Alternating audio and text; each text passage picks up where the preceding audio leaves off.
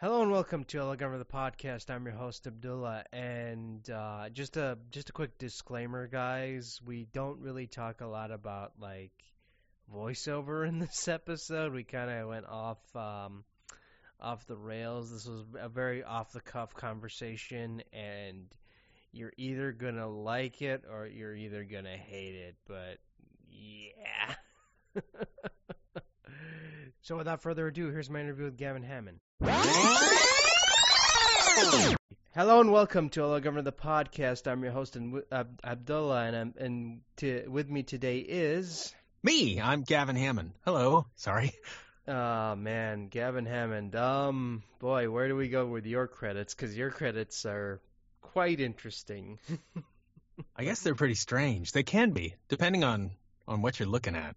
There's a lot of stuff in there. There can be. You played, I did not know this, but while I looked up your IMDb, but you actually played Jim Gordon in the 2005 video game adaptation of Batman Begins, which is pretty cool. I think I did. I was like 20 or something characters in that, and I think some of it was scratch placeholder while they got things kind of figured out what celebrities were going to be in it and what weren't. So I don't know. I don't know what ended up staying in there and what didn't. That was wild though. But yeah, that was one of the first sort of big, I think, EA things that I'd worked on, as far as I remember. And that was a long time ago. I don't. That was really early on for me. I mean, I just mentioned that because it's like I remember playing that game. Right on. Like when was it good? It came out, and I think I remember I was like 15 years old, and it wasn't very good.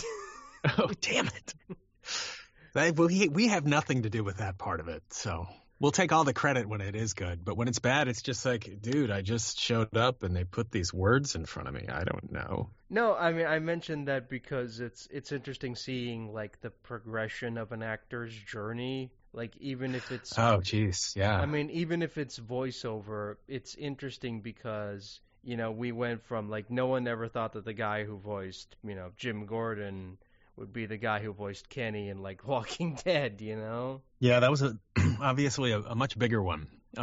Yeah, but there's a lot of in between there too, and being like a voice actor in Northern California as opposed to where most folks that do VO live, which is either Los Angeles, especially for interactive and animation, or New York, which is going to be your promo and your commercial and radio imaging and still interactive and all kinds of stuff. But yeah, being in the Bay Area, I have to do all kinds of weird crap that's really boring to everybody but me. If you talk about it we talk about doing educational toys and people just their eyes glaze over.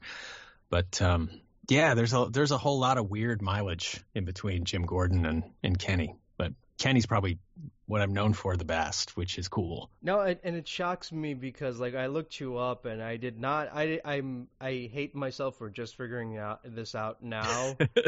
I did not know that you were the Magic Mirror, Beast, and the Tweedle brothers in Wolf Among Us. I was, yeah. They just kept throwing things at me. There was a lot going on with Telltale and other sort of casting things that were happening around that same time. And that was Pierre and Nick Herman, who ended up being at Ad Hoc, who are working on Wolf 2 now.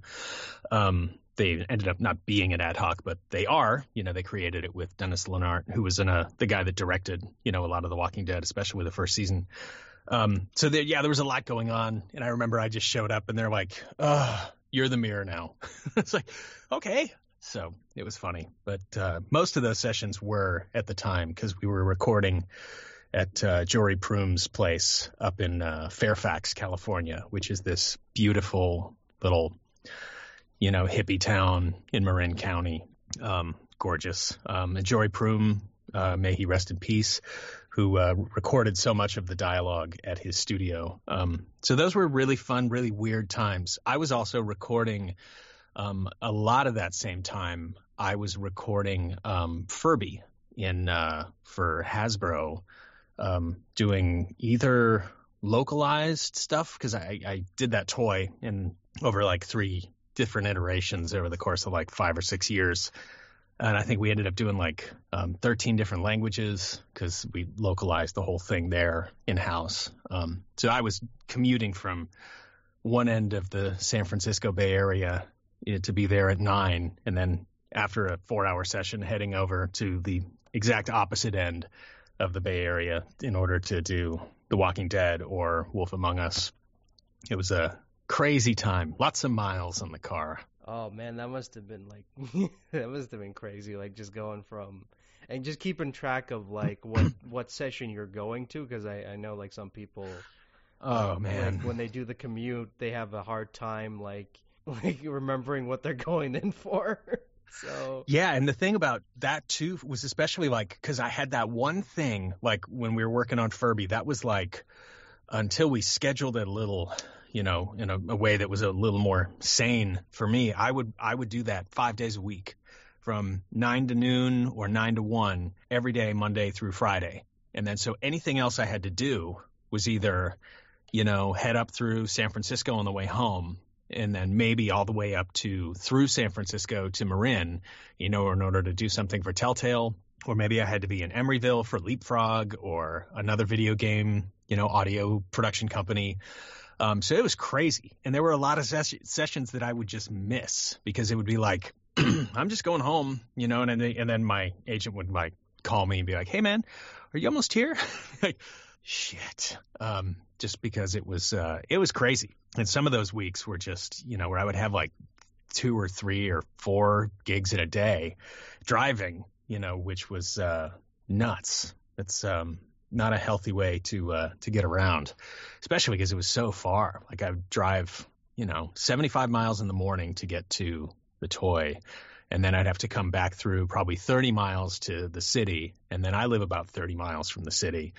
So it was just, you know, 3 or so 100 miles a day. It was crazy, but but those days are over because we're not allowed to go anywhere anymore. So all of my work happens right here, which is just fine. no, I think that's for the best because it's like, you know, at the end of the day, I would rather just work from home than just run around. Man, yeah, totally. I would too.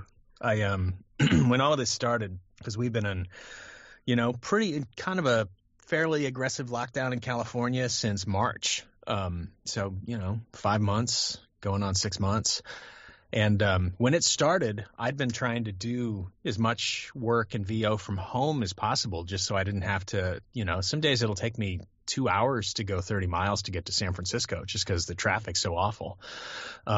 So I've been trying to do as much as possible from here as I could. And it sort of worked out that now this is the only thing I can do.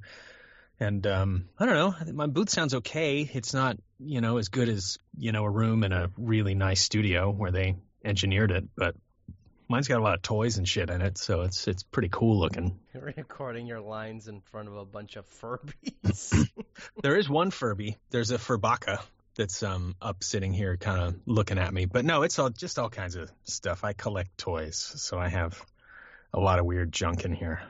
What do you collect? Pretty much anything I dig. So I've got a lot of Star Wars, Simpsons, movies that I liked, Batman. I'm more of a Marvel Comics guy than a DC Comics guy.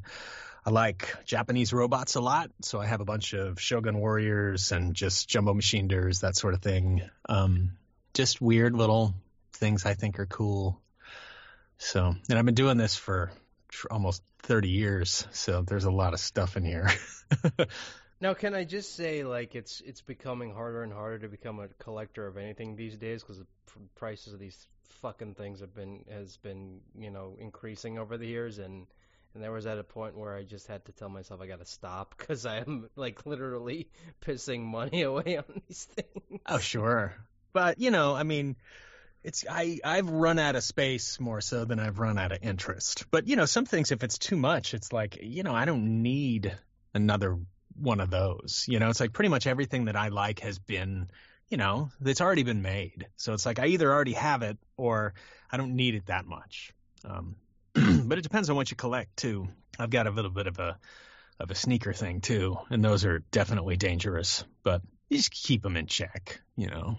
Oh God! Trying to find like vintage Air Jordans on eBay. Good no. Lord. No, I think you want to get them on.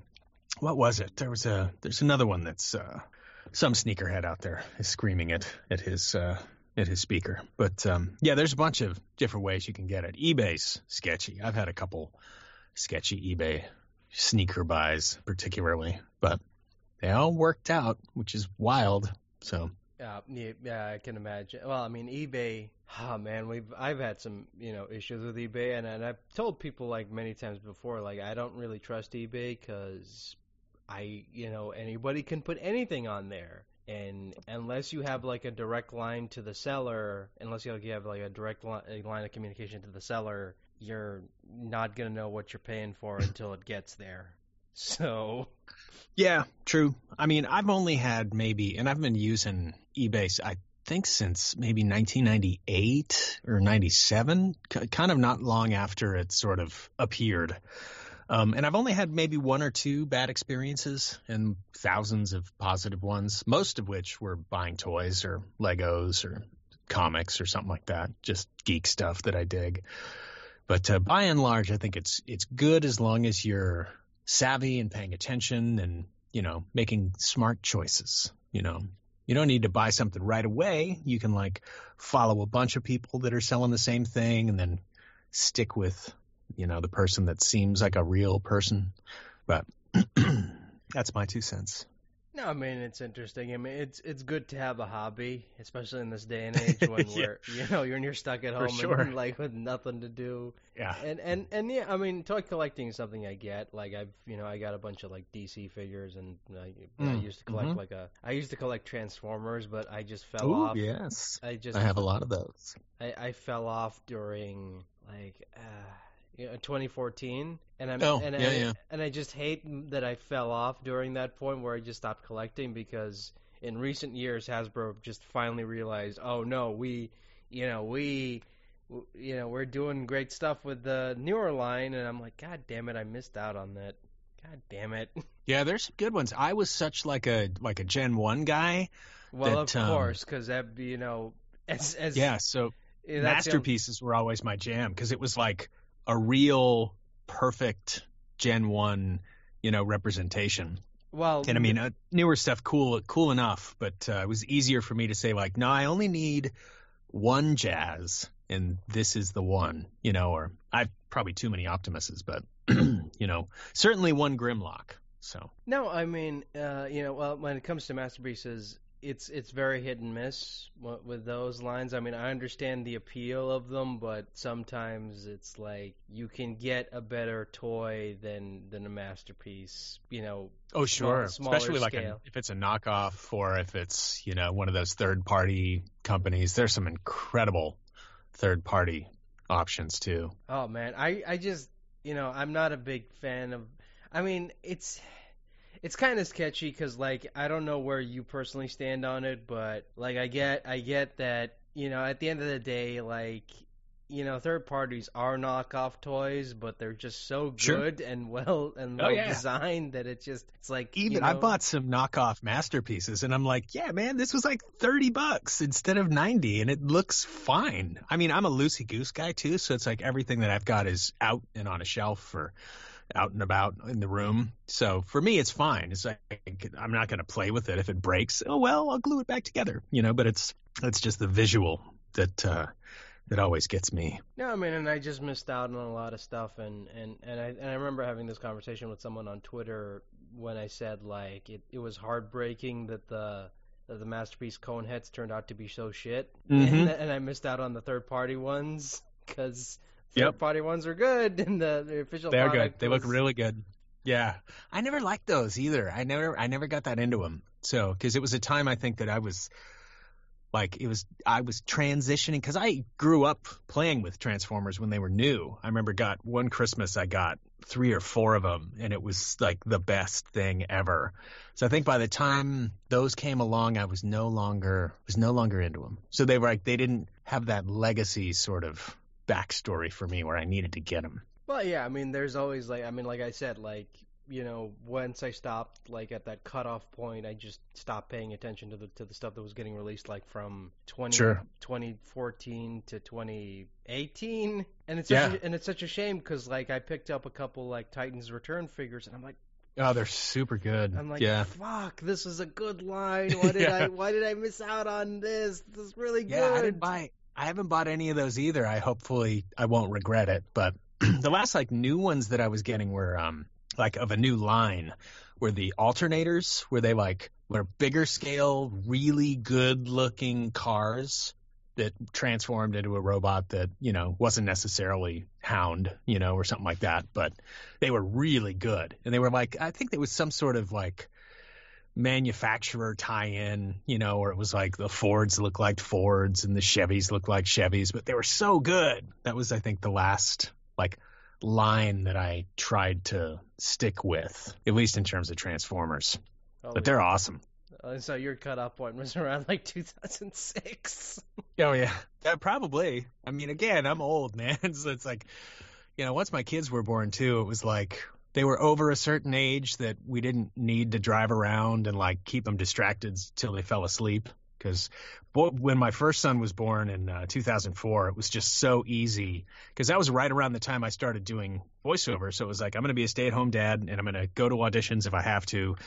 And then, like, we would just drive. We'd go to a Walmart or a Target or something and just, like, look for toys, because nothing much else to do. I'd keep the kid happy and get him to sleep and talk to him. So it's bad parenting 101. But yeah, that's when I started doing voiceover, was around the same time that he was born. No, yeah, God, that's hilarious. Like, imagining, like, just going to a toy store, but not for the kid, for dad. Daddy needs. Oh, no, it's for me. Yeah. 100% for me.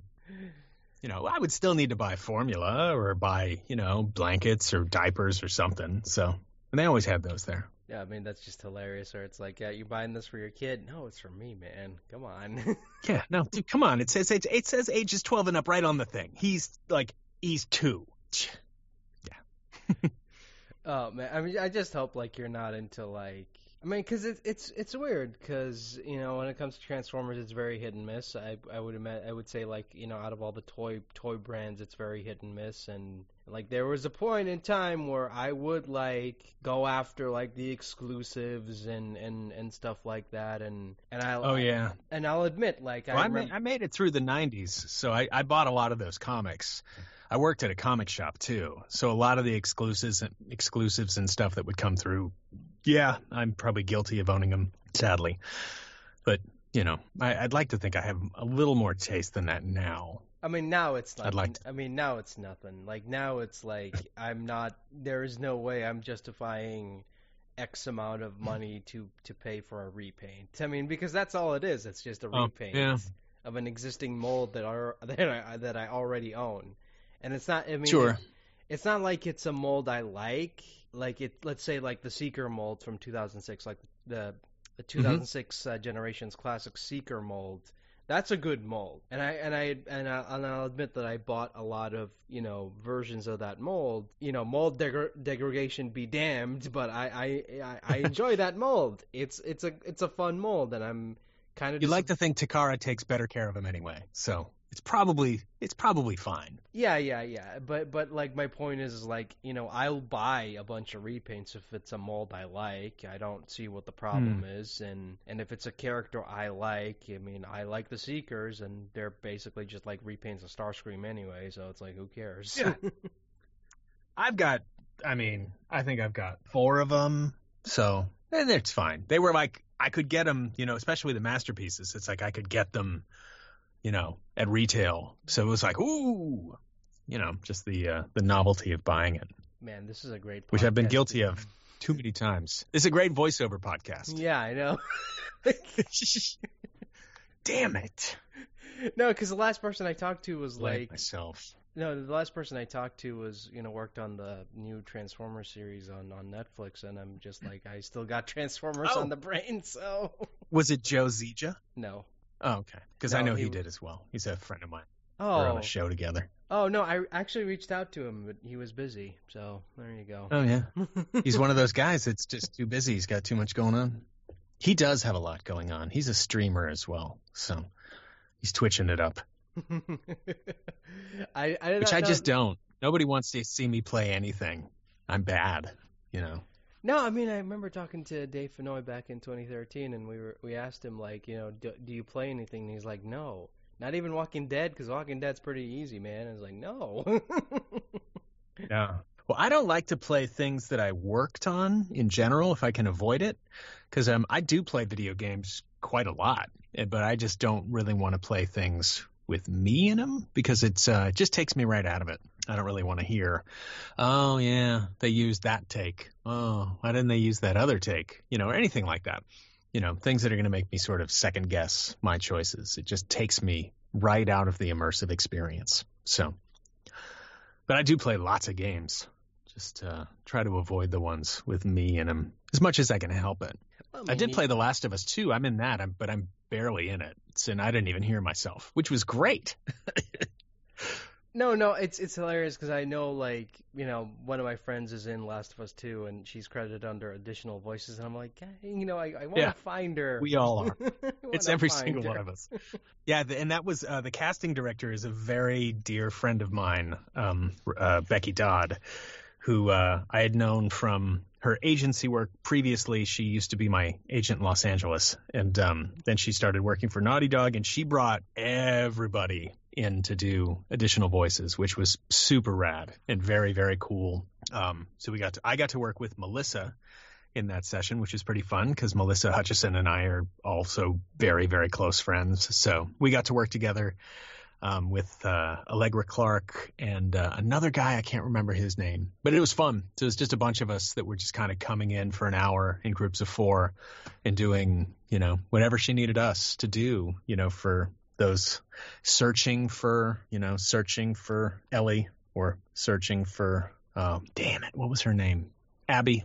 Yeah, one of the two. Searching for him, you know, calling out, that sort of stuff. It was really fun. No, it's weird because I noticed like the people who, because it's so weird because I interviewed like most of the people who ended up doing like the Matilla and the cult, and it's just so weird because like my buddy Ben Pronsky, like I can like I know his voice like a mile away, and just hearing him yell out and, you know, making dying sounds is just hilarious to me. Hey man, that's the job. That's what we do.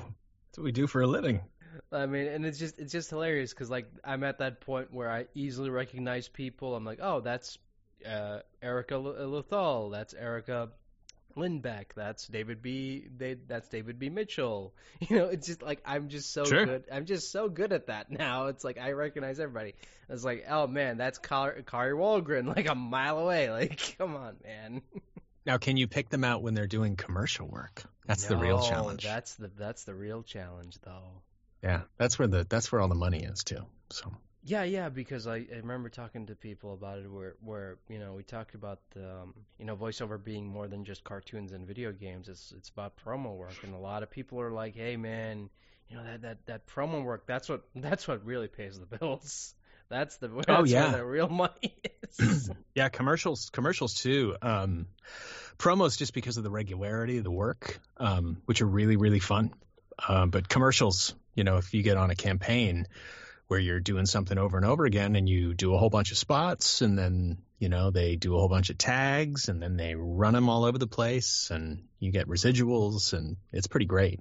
You can really kind of do well with very minimal amount of work that you actually need to do in order, you know, to sort of contribute to the project, you know, in terms of time and involvement and stuff. It's pretty rad.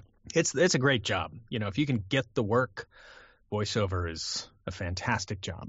I feel very fortunate to get to do it, and to get to do it from home now, which is super cool. Yeah, you don't have to drive to a studio just to do a bunch of promo stuff that no one's going to notice. I haven't had to drive to Burbank to do an animation session or to do a video game session, you know, which for me was, you know, a bit of a drag. I generally do drive because I like to be down there, to be able to go and see friends, to be able to go to the agency, you know, without flying in and out. I don't get a ton of time, you know, where I'm just sort of hanging out in the car. So I usually do like to drive. But yeah, haven't had to do that in a while either, which has been awesome. Well, you're oh wow, you're actually one of the weird people who still goes to agencies. Sometimes you have to, or you just want to go by. Because, I mean, especially for me in my LA agent, I just want to check in and, remind them that I still love them, So that sort of thing. And, so many of my friends spend, or live down there now. Owen Thomas, who's Omid in the Walking Dead games, and Cissy Jones, who's everybody and everything. It's just nice to be able to touch base and check in with people. And flying is such a drag. Yeah, you don't want to like come in and just like talk, contact someone who you really want to have a conversation with, and then you're like, oh man, I'm too jet lagged. Crap.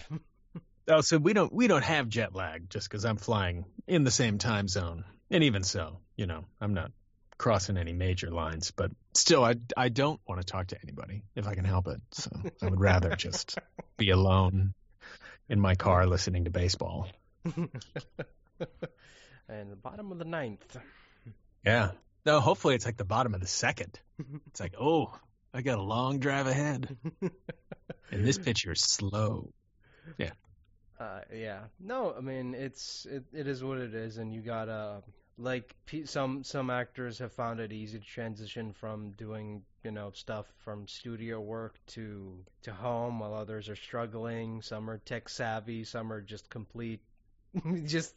It's so weird because it's like we as human beings can do a bunch of phenomenal things as a species, but when you ask us to figure out how a fucking voice program works or how Source Connect works, we just get stumped. Yeah, well, that's where, I knew so many people just kind of going into it who know all this stuff.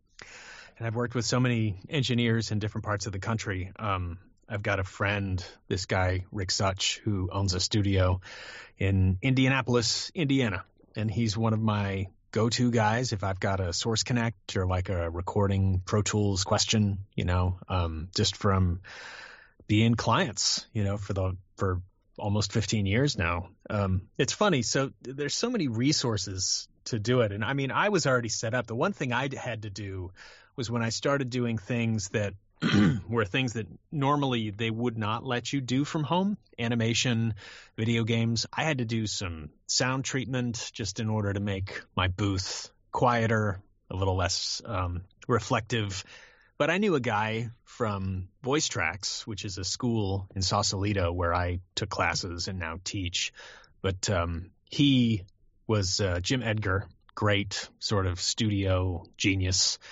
And I could just kind of get advice from him. He'll listen to files and can kind of hear, things that need to be fixed.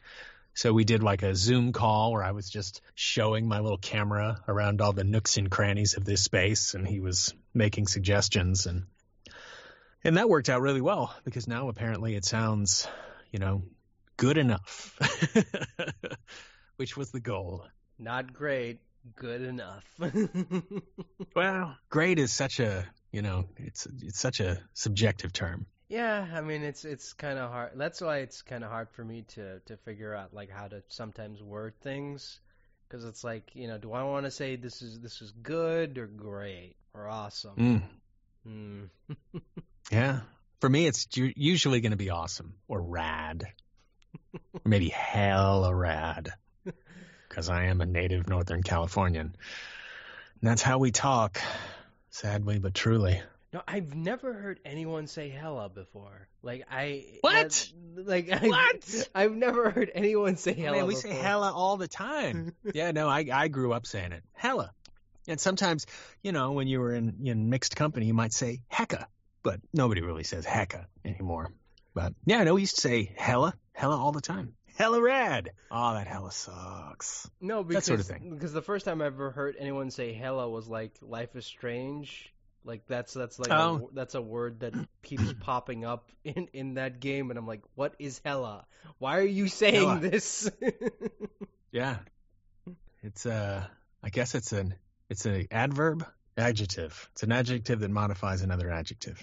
No, it's just, Hella good. it's just weird because I've never heard anyone say that. Like I've never heard anyone like legit say that before this conversation. So there you go. This is the first time. There are millions of us in California that legit said that and legit still get to say it because we grew up saying it.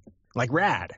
That too. Well, I mean, rad I get. Rad is like, I mean, I was born in the 90s and, you know, everything back then was rad and tubular and other horrible words that should not be used anymore. I thought things were tubular in the 80s, but that's when we were saying tubular.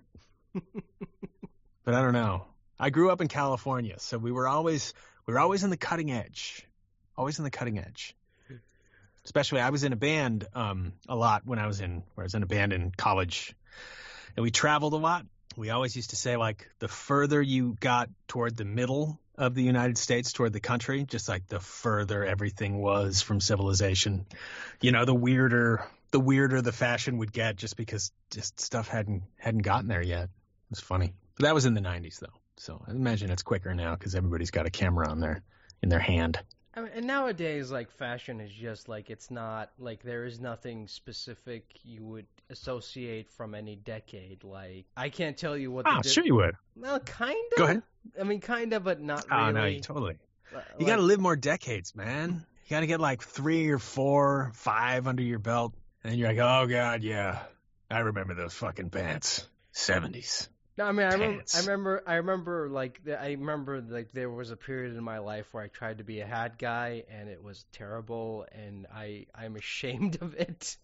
I am ashamed of that period of my time where it's like, hats are hard, man. Hats are tough. You got to the hat finds you, really. It's not like choosing to find the hat. It's really like the hat chooses you, and you put it on, and you're like, I guess I'm a hat guy now because I don't have a choice. This hat. Look how good it looks. It's tough. But I've never been a hat guy. Oh, there was like 2 periods. Like I remember like 2005 when I was 15 years old, and like 2007-ish, like where I tried to be like the hat guy, and it was just not working out. Because the problem with hats is like, you know, you got to find one that looks good on you, you know, that complements your facial features, while also like remembering like, you know, at some point you're gonna get helmet hair. Like, you're going to get helmet hair. Oh, yeah. When you're going to have to take it off. Yeah.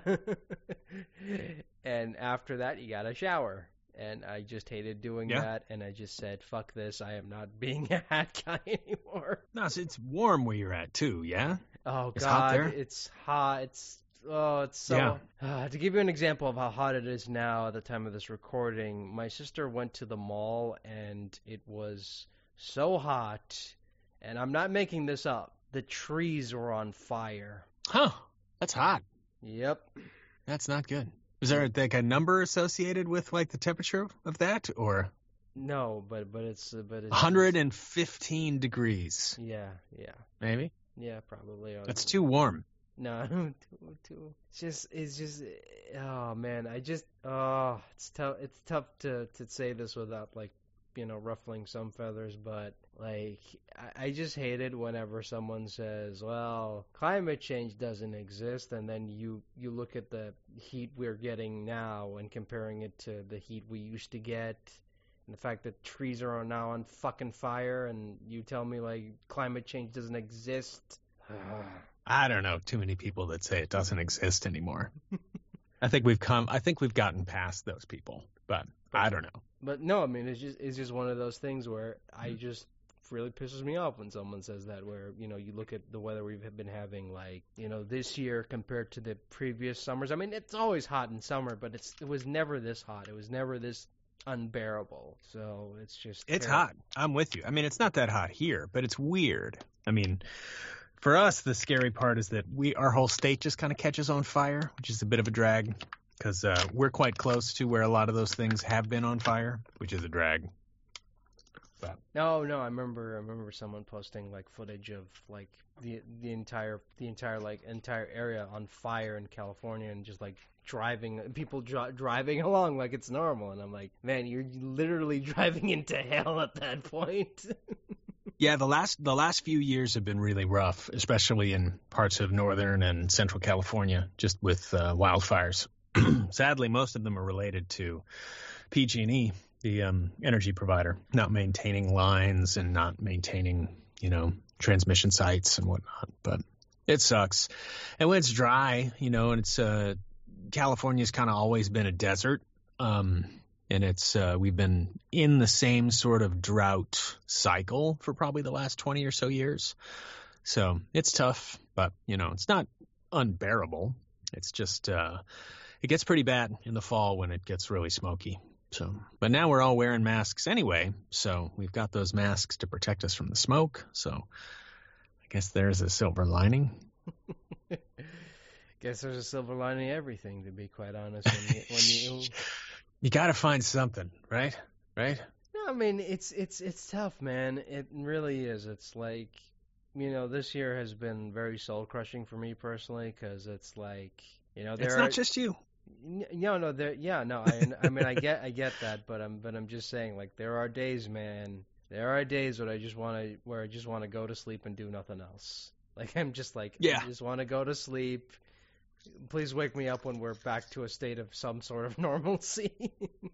Well, let's hope that normalcy's still a thing. But normalcy's whatever you're willing to put up with, I think. I think that's the definition, the true definition.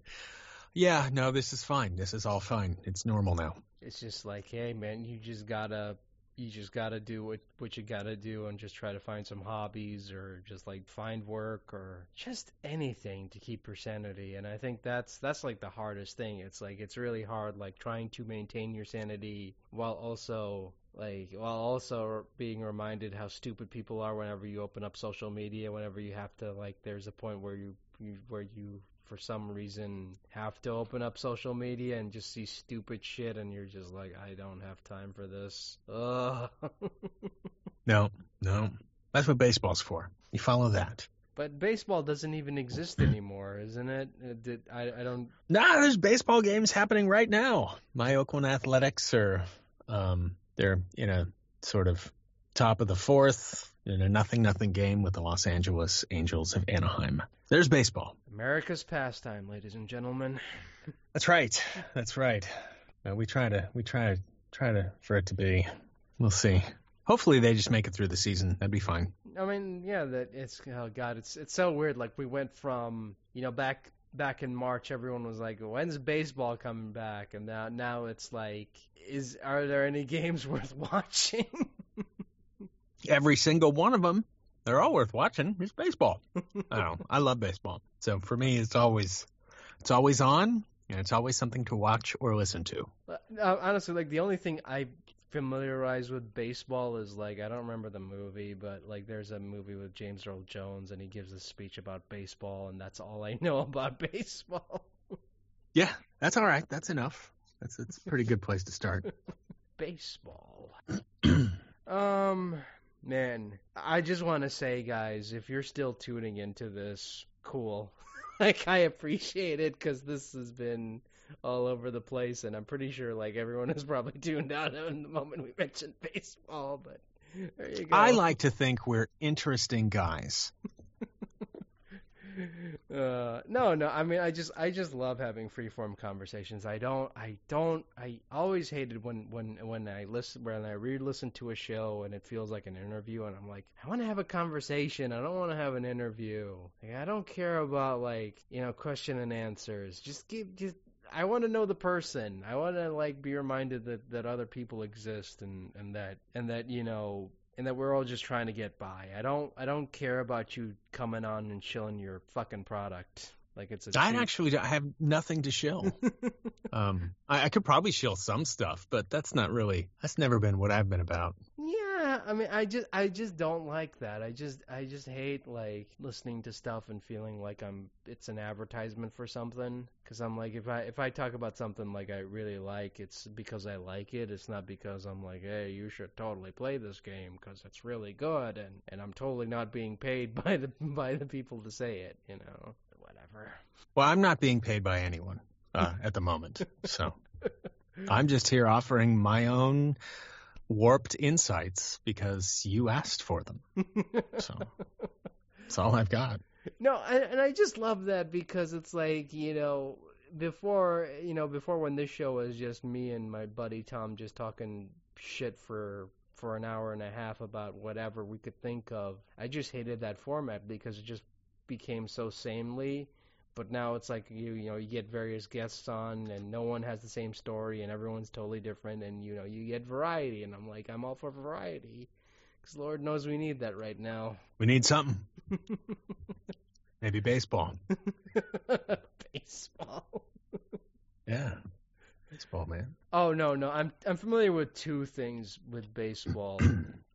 What's the second one? James Earl Jones and Barry Bonds jokes. Oh yeah. See, I'm an A's fan, not a Giants fan, so I've heard all the Barry Bonds jokes, and I like them. I think they're funny. But being an A's fan, I don't really have a whole lot of I don't really have a leg to stand on if it's like about PED jokes, since I had like Mark McGwire and Jose Canseco. So, I don't really get to laugh too hard at those jokes.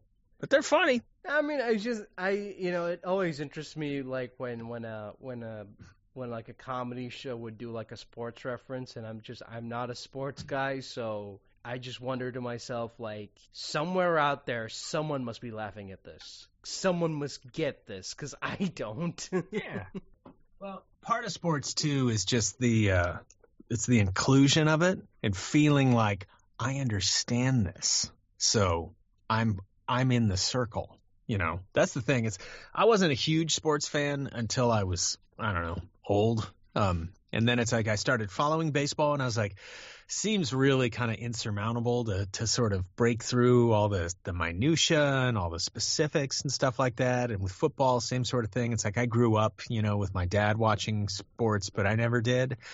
But it's not that hard. You pay attention for a week or so, and you pretty much get all of it. It's fun.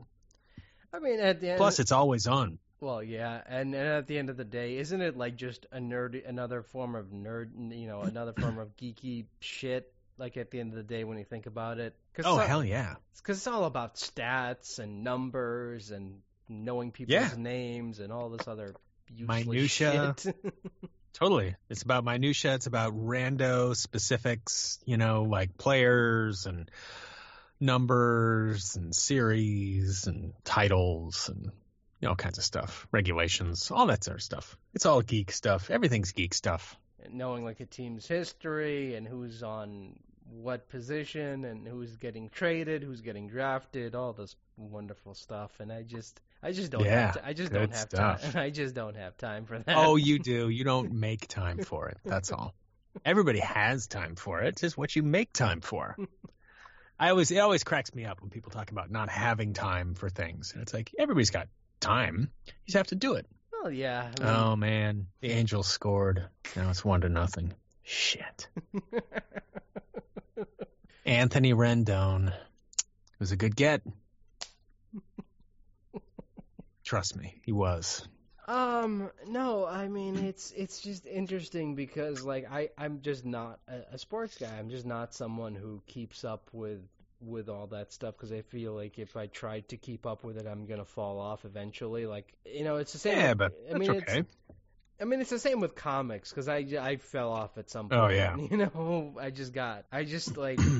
It's so weird because I remember. No, I mean, it's so weird. I haven't read them in ages. It's so weird because I remember getting back into comics back in 2014, 2015, 2016, and then I just fell off in 2017. I just fell off a cliff and never looked back because I'm like, what's the point anymore? I'm not gonna bother remembering most of the stuff because mostly it's like most ongoing comics are just like either one-shot storylines that no one's gonna remember in a month or two, or like big crossover events that are gonna be sold in a trade anyway. So who cares? It's been that way since the 80s. It really has. Yeah, it's easy to kind of fall out of that, and generally I don't remember much of anything. I've bought so many books that I've been like, this all feels really familiar just because I'd already read it. But, it's what happens when you get old. Forget all that stuff. No, I remember because like I've been reading like a bunch of old late 90s X-Men comics, and I forgot that that Morrow was a character that not only existed but was a part of the main roster of X-Men at some point. And I'm like, oh yeah, that was a thing. Which character? Who? Morrow. Marrow? Morrow. God, pronunciation. Oh yeah, no, God, I hadn't thought about her. Right? Was it chick? Yeah. Yeah, in ages. Wow. Yeah, it's just one of those things where you read it and it's like, oh yeah, I remember, I forgot about that, and I forgot about Magneto's clone Joseph. That was a thing. Oh yeah, God, that was a dark time. Like it's just like you read this and you remember like I remember reading like going through this again now as an adult in my 30s and just being reminded like I just said to myself, thank God that the fucking X-Men cartoon was so good, because if I tried keeping up with the comics at the time, I would have been really disappointed. Yeah, it was like in the 80s, it was real bad. It was all over the place. I mean, it was great, but it was really hard to follow. But so was most of comics, because, you know, you had editors back in the day, and they would tell you like what to go and read in order to follow, you know, what the storyline was. So you're like, oh, geez, I have to find that issue, that weird issue of, you know, of like X Factor. Oh, X Factor 22, of course. Then you have to go and find it. Oh, man, I remember getting into an argument I got many years ago when I still had my Tumblr account. Someone, like, got mad at me saying, like, a lot of people don't read vintage comics, and they got so mad that they took a picture of, like, their quote-unquote vintage comics, and they were all just comics from the 90s. And I'm like, I did not know, like, comics from 1995 counted as vintage. No, I would not say so. Man, yeah, the vintage year of 1998. Yeah, when Marvel was like at its lowest in terms of quality. It's the Titanium Age, I believe, is how they refer to it. I don't know. I just made that up. Yeah. Oh man, I got a copy of Heroes Reborn. Yeah, that's a great storyline. I remember liking some of Heroes Reborn. I don't remember which ones of those I read though. Yeah, well, it sure as shit ain't Liefeld's Captain America reboot. Like when he tried rebooting that, and like let's just give Rob Liefeld one of our most iconic characters. We don't care anymore. Like, you know, it's Image, man. Like it, you know, sells comics. Yeah, sells comics. And then you read it, and it's like, this is fucking atrocious. Yeah. It was a dark time. I sold comics during that whole Image era, and it was just so weird, like how quickly it all changed to buying multiple copies of everything because it was, you know, packed in a poly bag with a card. Oh, it's a dark time. No, I mean, I remember going to, because I went on vacation in L.A., you know, a year ago, and I remember going to a comic shop, and all those quote unquote vintage comics, yeah, they're selling them for $1. They're selling them for a fucking buck. So there you go. Well, there were so many that they were making at the time that it's like, of course, not all of them are going to put your kids through college. You know, so it was a really weird. There were so many comics being sold that it's like the antithesis of why comics were worth money in the first place. You know, which we'd always try to explain. But there were so many great things that were being published at the time too, that it was really fun. But it was all of the stuff that everybody was buying was just exhausting, because you'd have to like help the Spawn guy get into his costume because Spawn was going to appear at the store. Oh, man. Just so weird and dark. But it's a good way to spend your 20s, I guess. Oh, God, yeah, this was like 1998 or so. Spawn was big. Yeah. Oh. Yeah, when Spawn came out, I think it was 92. 95, something. Yeah, I don't remember. I was just graduating high school, so I was just starting school at UC Berkeley. So I was living in Berkeley and commuting to a comic book store. Yeah, that was wild. And playing in a band it was a weird, busy time. Oh man, you must have gotten this. Like you must have like gotten people coming in asking for specific issues and you had no idea what the fuck they were talking about. Oh, I always knew what they were talking about. I mean, because that was the job too, is we had to know what people were into. So we always knew that, but it was just we would sell it, but we wouldn't recommend it or read it. Maybe you'd read it on lunch just to see how shitty it is. But yeah, Yeah. we knew you just didn't have to like it. I mean, and this was back in the days when people were still buying single issues, and it's not like nowadays where no one gives a shit about the single issues unless it's like a really critically acclaimed run and people want to collect that in like single issue form. No one gives a shit about Yeah. single issues anymore. Yeah, well, I mean, publishing's become so much more expensive. So yeah, for sure. No, I mean it's so interesting, like looking at how much has changed in terms of comics, and just like at the end of the day, it's still the same. You still have like tons of single issues clogging up your store that no one wants to buy because it's like unless that comic is on someone's pull list, then no one cares. Yeah, it's definitely difficult to run a store these days. It's definitely a challenge. And it's just so sad because it's like, you go into these stores and look, man, I live in Kuwait and we only have like one comic book store and most of it's like imports of used and pre-existing trades, and most of them are like in You get a lot of stuff from Europe too, or Yeah, sometimes stuff from Europe as well, but that's Yeah. very, very rare. And mostly American stuff. yeah. Interesting. Yeah, mostly American stuff because like we don't have like comic book stores, we don't have like the single issues, so it's just basically just like one guy opening up his own store and just like selling like whatever comics he owns, and it's just sad. It really is because it's like unless unless there's a specific thing in mind you want that you're looking for, then and it's not there, then well you're fucked because you got nothing. Yeah. Yeah. And it's just like it always cracks me up because like every time I went to that store, like they would, because like it's a comic book store. Comics have always been a niche product to begin with, and every time I go to for sure. every time I go to that fucking store, the guy is just sitting there reading like an omnibus or something to pass the time. Yeah. I mean, that's what you do. It's that or you repackage back issues. It's boring work, but at least there's a lot to read.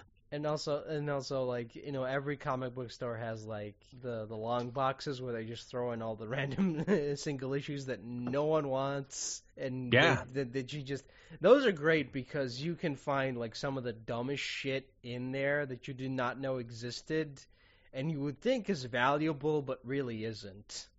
Which is never. which is hilarious because it's like you find this really old Iron Man issue, and to like a casual person who only knows Iron Man from the movies, they would think that that's the coolest thing ever. Oh man, he got this old Iron Man comic, yeah, from 1995.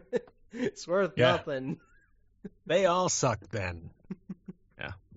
No, I pointed this out like on Twitter, like there was that point where people tend to forget that Iron Man was a C-lister. He wasn't a popular character. He was just like a C-list character that only appeared in like crossovers, and no one read the comics during his period when he was a C-lister.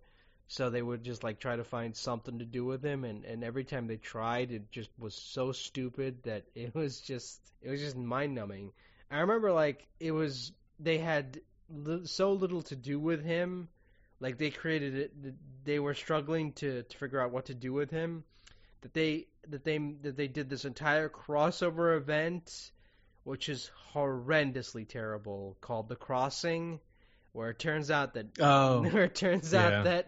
that Tony Stark was an agent of Kang all along. Yep. Yeah, they did a ton of that stuff, and then in the 90s, that was probably early 2000s, mid 2000s. There's some great Iron Man runs. I was a big Iron Man fan. The Bob Layton stuff was awesome. Bob Layton Iron Man, where he fought the Hulk, is one of my favorite. It's like a 3-issue arc. It's good stuff. But yeah, I hear you. I get your point. No, and he was like so bottom tier. Like when they did the whole amalgam thing, who did they cross him over with? Fucking Green Lantern. But Green Lantern is like the most powerful DC superhero. Green Lantern's awesome. I love that one. Iron Lantern was fucking great. That was also, it was like Paul Smith was, I think, the artist on it. If I remember correctly. I love that issue. That stuff's fun. But I'm an old, jaded, hate monger. So, But listen, man, I should wrap up pretty soon. My wife is going to be wondering what happened to me. Well, this was fun. As she often does. We talked about voiceover. We went through your entire career. We laughed. We cried. We had a lot of fun. And thank you so much for taking the time off to do this, really. Sure, man. Thanks for waking up early. Sorry to get you out of bed. Next time, let me know, and we'll do it at a time that's more amenable for you. Before we wrap up, can you give us an update on any current projects, and where can people find you on social media? Pretty much everything on social media is just my first and last name, Gavin Hammond, GAVINHAMMON. On Twitter, it's that. Instagram, it's that. Facebook, I think it's Gavin Hammond VO. If you wanted to follow me, I don't post anything there, so I don't recommend it. But no, I'm always working and doing something, and I can't ever really talk about anything that's coming out until it comes out. You can follow me on IMDb if you're curious as to what I've worked on in the last 2 years. But it's difficult to stay, current with anything that we're doing. There's a bunch of Xfinity commercials that I'm doing right now for the Xfinity Sports Zone. So in the United States, anyway. But there's always something out there. So if you're ever curious, just look me up on IMDb. All right, thanks, man. Thank you, Bill. It was nice talking to you. Same. Talk to you later. All right. Bye-bye. See ya. Bye.